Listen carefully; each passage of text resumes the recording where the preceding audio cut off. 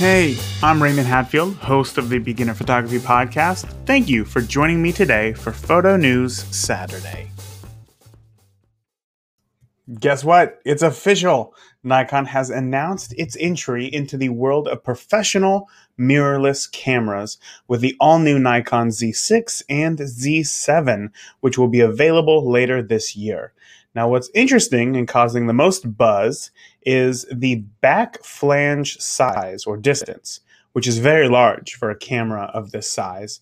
And what it does is it lets engineers create lenses with even larger apertures like f.95. That's right, no more f1.8. We're talking f.0.95.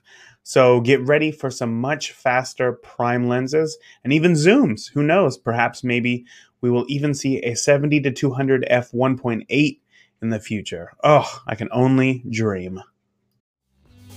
We are all on different paths in our photography journey. If you're feeling lost, I want to help with our free 14-day video course. Photography Basics for Beginners, 14 days to better photos. Many new photographers just like you have gone through the hands-on course to build their skills and have had amazing success creating incredible images. So head over to beginnerphotographypodcast.com to sign up now.